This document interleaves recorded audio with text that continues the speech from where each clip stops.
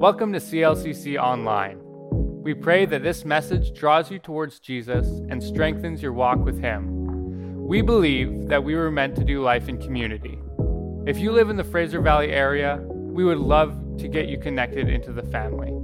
Find everything you need at clcc.ca. Enjoy.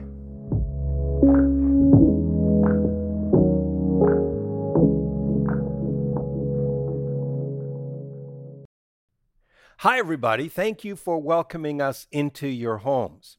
This week, we're beginning a brand new series, and the title of this series is, What Are They Really Saying? This is part of our church-wide initiative. During our church-wide initiative for 6 or 7 weeks, everybody in the church, from the youngest to the oldest, focus on the same texts and basically the same ideas or the same themes. So all of our children's ministry, youth ministry, senior ministry, in our main gatherings, we're all going to be talking about the same thing for about 6 or 7 weeks. And so we always find this an exciting time. We start new life groups, home groups at this time, and we focus on the same topic to kind of bring us all together and think about something really that what we think is important to address for our culture. And in this series, we're really talking about what are they really saying? And this is about popular sayings that sound so good, but are really lies that we hear so often in our culture today. And we encourage you to read Alisa Childer's book, Live Your Truth and Other Lies. We found that to be a helpful book and has springboarded some of the thoughts that we've had in this series. So we're going to be finding out what the Bible says about sayings that we so commonly hear in our culture.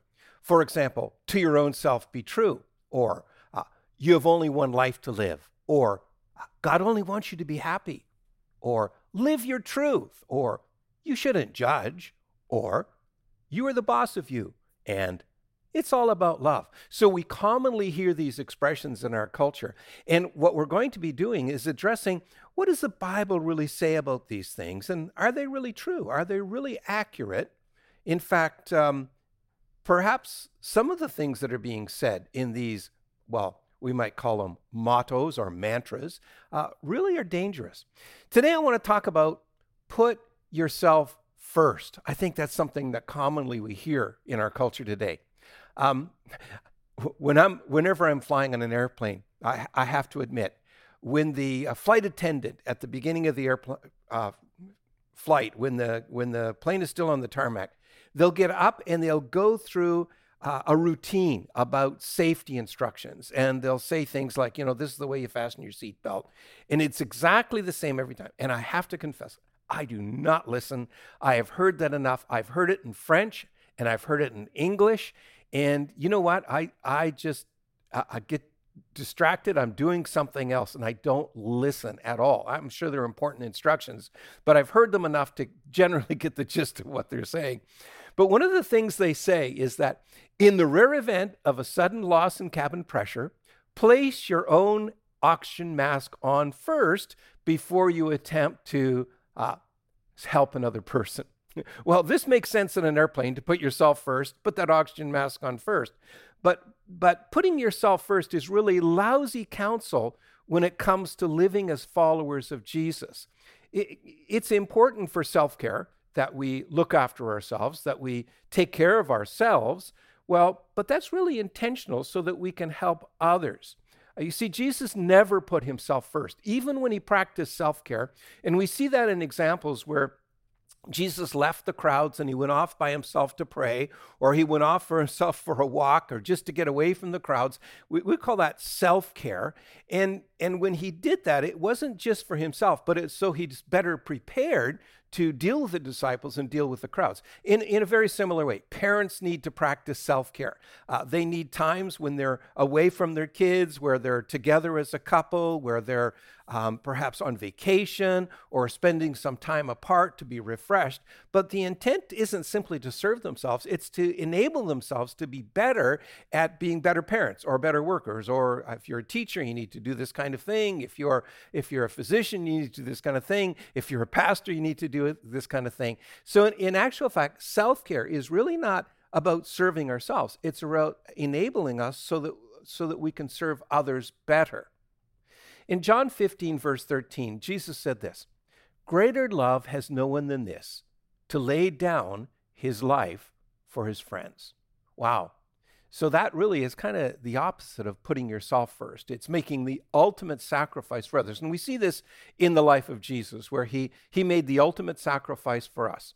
And I think as part of this discussion on what are they really saying, and what do these mantras that we hear so often in our culture being popularized, we need a really a bit of a refresher on the nature of truth. Truth is that which is consistent with reality. Truth is that which is consistent with reality. I think all philosophers would basically agree with that. And we need to remember that truth exists independent of our feelings. And I think sometimes in this George Orwell world that we live, that the definition of words is subtly shifting, or sometimes some groups of people have shifted the meanings of words. And I think some people, when they say, "This is my truth," they're really not talking about their truth. They're really talking about opinion. And so the word truth is, the meaning of the word truth is shifting towards it not meaning truth anymore, but really meaning opinion. But opinion isn't truth. Truth exists independent of our feelings because it exists in reality. Secondly, truth does not depend on a majority opinion. So just because the majority of people believe something, it doesn't make it true. Of course, we realize that, and we've seen that in societal movements in the past, where whole societies, a majority of societies, have believed the most grotesque things and have done the most grotesque things, such as genocide, infanticide, and things like this, where they believe something to be true. Eugenics would be another example of that. But obviously, they were not following truth. They were not following reality, and certainly led their societies down all kinds of dangerous pathways. We can arrive at truth through reason, scientific discovery, and revelation. Reason, scientific discovery, and revelation. Reason was really the brainchild of the Enlightenment movement, where during the Enlightenment, people discovered that truth could come not only from revelation, but we could think through and rationalize and philosophize and come up with truth. And it's true that some truth can be arrived at through reason. Some truth can be arrived at through scientific discovery. And some truth is arrived at through revelation. Now, each of these ways of discovering truth, whether it's reason or scientific discovery or revelation, are not complete. In fact, each of them depend on us discovering or looking into the very character of God, because Scripture teaches us that truth is found or based on the character of God, the nature of God. And sometimes it appears as if reason or scientific discovery or revelation contradict one another. But often we discover later that there are apparent contradictions, and later as time goes on and more scientific discovery takes place, we find that there's no contradiction. And sometimes we will never resolve those contradictions between perhaps science and revelation. Now, science is really good at telling us how something is made. But revelation tells us why something is made and who made that thing. And really, they're looking at different aspects of truth. And the same with reason. Reason is looking at a different aspect of truth. But together, we use reason, we use scientific discovery, we use revelation to come to an understanding of truth. But whole truth, entire truth, complete truth is only found when we discover who God is. John 8:32 says, "If you continue in my word, then you are truly my disciples, and you will know the truth, and the truth will set you free." So one of the definitions that we could use for understanding truth is that truth is that which is consistent with the mind, will, character, glory, and being of God. So truth is wrapped up in who God is. And we will probably never completely, we will never completely understand God in this life. We will never completely get our minds around exactly who he is, but we discover his nature through the Word of God. We discover his character through the Word of God. And also we discover truth through science and through reason. All truth is God's truth.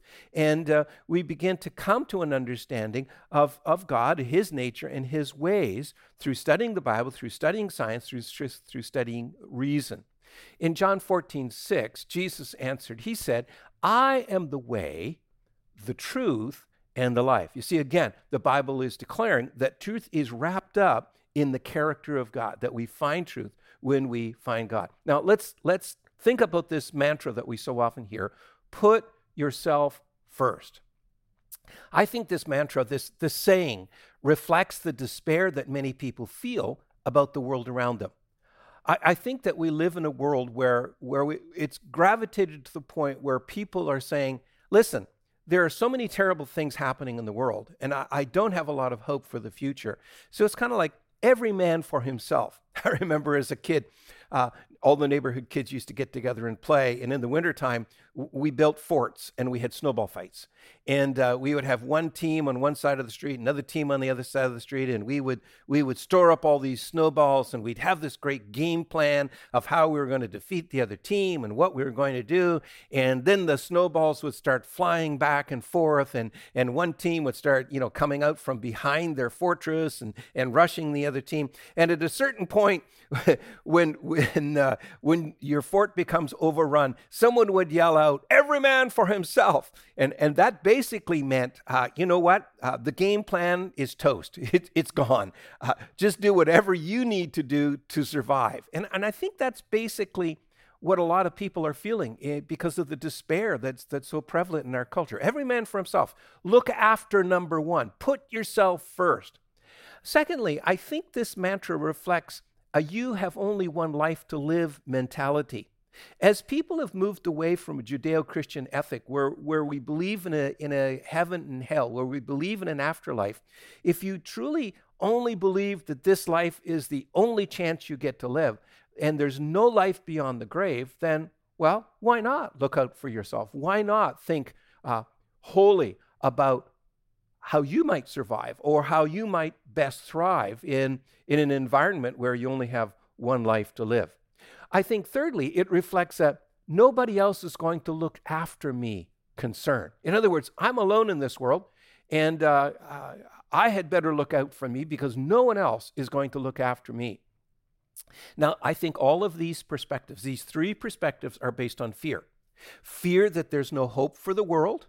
When we look at the world around us and we see war and we see all kinds of, climate change and natural disasters, and certainly the news exacerbates that, I think that there's this fear that there's no hope for the world. I think that there's fear that there's nothing more than this temporal life. As we've moved away from be Bible-believing people, being based on a Judeo-Christian ethic, there's only this life to live. And that creates fear that we're not getting all that we need to get in this life to really have a well-rounded life in order to get all that we, perhaps deserve. And I think it's based on fear that we are alone in our care for ourselves. I think this is partially due to the breakdown of the family, the breakdown of community. People feel that they're on their own. And that fear overrides a lot of common sense. Now, the Jesus view, instead of despair, which leads to putting ourselves first, it starts with God is good. God is good. So no matter what's going on in my life today, no matter what's going on in the world today, I know that overriding that, God is good. In fact, God reigns. Although it may not appear to be, the fact that things are going wrong or things may going awry, God reigns. God is sovereign over the affairs of men. God is going to work these things out for his honor and glory. And also to remember, as 1 Corinthians 13, verse 12 tells us, that now we see through a glass darkly. We don't see what's really going on in the world around us. All of us see life through rose-colored glasses, through tinted glasses, where we see certain things, but we're not seeing the full picture of what's going on. And we also remember the Jesus view is that hope is found in Jesus Christ. There is no need to despair. Secondly, the Jesus view is that instead of entirely focusing on this life, which leads to putting ourselves first. We need to look forward to the blessed hope. The blessed hope is an old expression that really refers to being in eternity with Jesus, to the second coming of Jesus, to the fact that Jesus at one point in time will bring this earth to an end and create a new heaven and a new earth where we will dwell eternally with Jesus in peace. Listen to Revelation 21, verse 4. He will wipe every tear from their eyes. There will be no more death, or mourning, or crying, or pain, for the old order of things has passed away. And instead of thinking that we are alone in this concern for ourselves, which leads to putting ourselves first, the Jesus view is that we are to remember always that Jesus cares for us. I think much of the loneliness that people are experiencing in this life is due to the breakdown of the family and community. When you think about it, where do people actually find community today? Where do people find belonging today? And I think that perhaps the church is one of the very few institutions today that really emphasizes the importance of community, the importance of belonging, the importance of acceptance, the importance of being loved and embraced and welcomed into a family, into a larger family than perhaps just your nuclear family of mom and dad and kids and grandma and grandpa and cousins. And Jesus welcomes us into his presence and in the community of faith. Matthew chapter 6, verse 31 to 33 says, "So do not worry, saying, 'What shall we eat? Or what shall we drink? Or what shall we wear?' For the pagans run after all these things, and your heavenly Father knows that you need them. But seek first his kingdom and his righteousness, and all these things will be given to you as well." You're not alone. I'm not alone. Jesus cares for us. He cares for our needs. He cares for our everyday needs. He cares for our emotional needs. He cares for our needs, well, no matter what we're going through. So the antidote to the putting ourselves first mantra begins with God, a God who is good and who has a plan for this world, a God who is preparing a place for us, and a God who cares about our everyday needs. You know, we were never designed to be alone in this world. We thrive in relationship to God.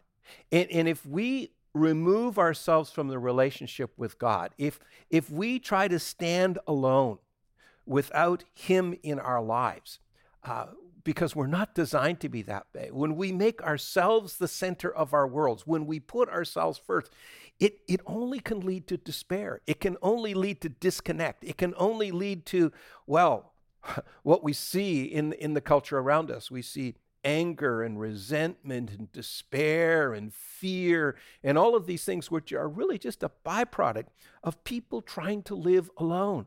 We need to live in relationship with God through Jesus Christ. This is the way we've been designed, and this is the way we best thrive in the world around us. Let me pray. So, Father in heaven, we pray for all those people out there who, because of despair and because of their sense of aloneness, or perhaps because of their sense that this is the only life they had to lead, they're endeavoring to put themselves first in every way and just do all that they can to look after their own needs. Father, we recognize that this is a byproduct of alienation and a byproduct of being separate from you. We thank you, Father, that we find truth in you, and that when we allow you to enter into our lives, we find meaning and hope and joy and peace, and we're removed from the despair of trying to live alone, and we recognize that you care for us. You care for our every need. We live at peace to the world, in the world around us, and peace in our own souls. So, Lord, I pray for anybody out there that is feeling that they have to put themselves first. And I pray, Lord, that instead they would be drawn to Jesus Christ, to allow Jesus to come into their lives and to fill that hole, to fill that vacant space in them so that they could feel loved by God, so that they would know the truth of belonging to Jesus Christ, and they would learn to thrive in relationship to you and in relationship with others. Help us, Lord, too, as the community of faith, to really live out our lives in service to others and in service to you and in relationship with you. Help us to remember every day that we are connected to others, we're connected to you. In Jesus' name we pray. Amen. Thanks for joining us.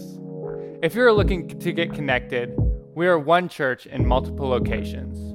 Our Aldergrove campus meets at Parkside Elementary School Sundays at 10:30 a.m. Our Abbotsford campus has 2 services each Sunday, 9 a.m. and 10:45 a.m. We would love to see you at one of our in-person gatherings. If you would like to financially support us, you can always give at clcc.ca/give. See you next time.